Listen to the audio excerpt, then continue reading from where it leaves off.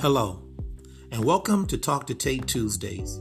As always, thank you for spending 5 to 7 minutes of your day with me. So last week, friends, I got a special phone call, and I was told that I had some special listeners to my podcast, my grandkids. My granddaughter Lee told me she really enjoys the podcast. So thank you, Lee. And Naima and Lily, be good to your mom and dad. So friends, do you remember the first time you were asked this question? What do you want to be when you grow up? And you may have answered, I want to be a lawyer, a doctor, an astronaut, whatever it is, and that's fine. However, the most important question is, who do you want to be when you grow up? You see, who you are determines what kind of lawyer, doctor, astronaut, Indian chief you will be. So friends, time for a little church. One day, Jesus was kicking it with his 12 disciples, right? And he asked them one question. Who do people say I am? I checked it out to look to see if he ever asked, hey, Peter, does anyone talk about the things I've done? But I couldn't find it. So remember, who you are is super important. Let me drop this on you.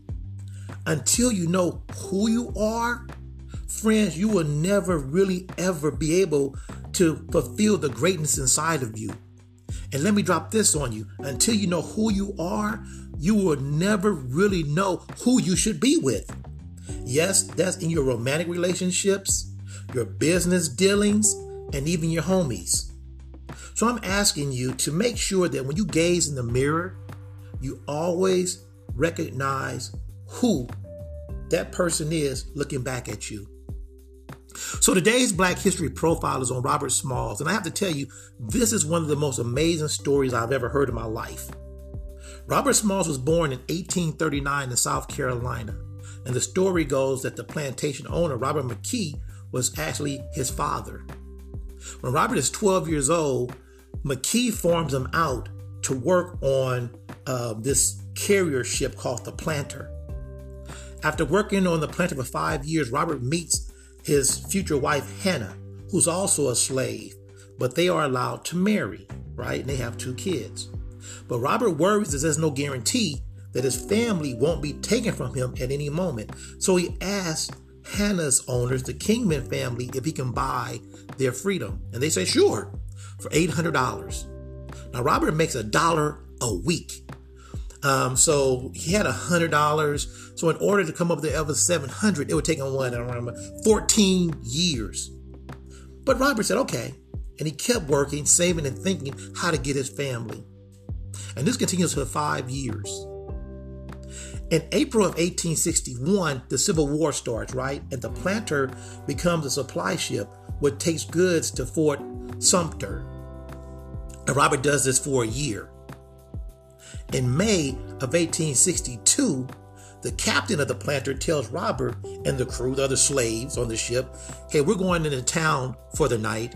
We'll be back in the morning. And Robert sees this as his opportunity. Robert tells the other slave, go get your families. He goes and he gets his wife and kids. They come back to the ship and they steal the ship, right?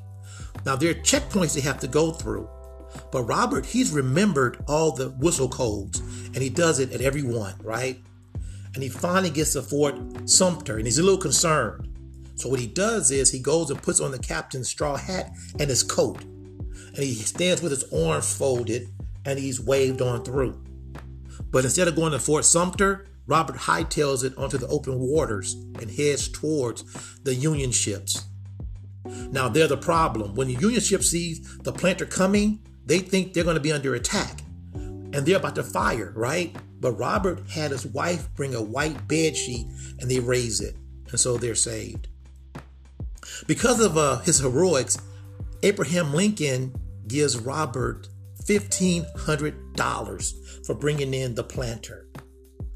So instead of just sitting around and praising himself and saying, I'm such a great person, Smalls decides to go and he begs Lincoln to allow black soldiers to enter the military. And in October of 1862, that happens.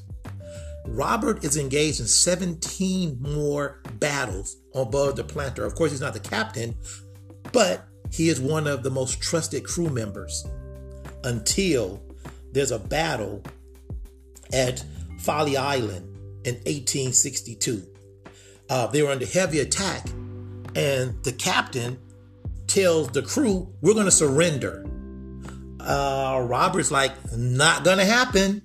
You see, the South had placed a $4,000 reward for the capture of Robert Smalls. So he's like, nope. And so he actually engages in mutiny. So now here's the question, my friend Frazier, who's a law student. Frazier, is that self-defense? Yeah, I kind of think it is. So Robert and the crew, they overtake the ship. They get back to the Union side, and they have to wonder if they're going to be executed for mutiny. But they're not. What they decide is that the captain had engaged in cowardice. Robert is actually made captain of the Planter, given an all-black crew. He's there on the day that Fort Sumter is finally overtaken. And the most amazing thing is that after the war, Smalls, he runs for Congress, and he wins a seat in Congress 5 consecutive terms, and he serves there for about 10 years. So he finally goes back to South Carolina, and he buys the plantation that was once owned by someone else, the plantation he was born on to be a slave. So friend, today's song comes from the group The Foo Fighters, right? And the words go like this. I am a new day rising. I am a brand new sky. To hang stars upon tonight, I am a little divided. Do I stay or run away and leave it all behind? It's time like these you learn to live again. See you next Tuesday.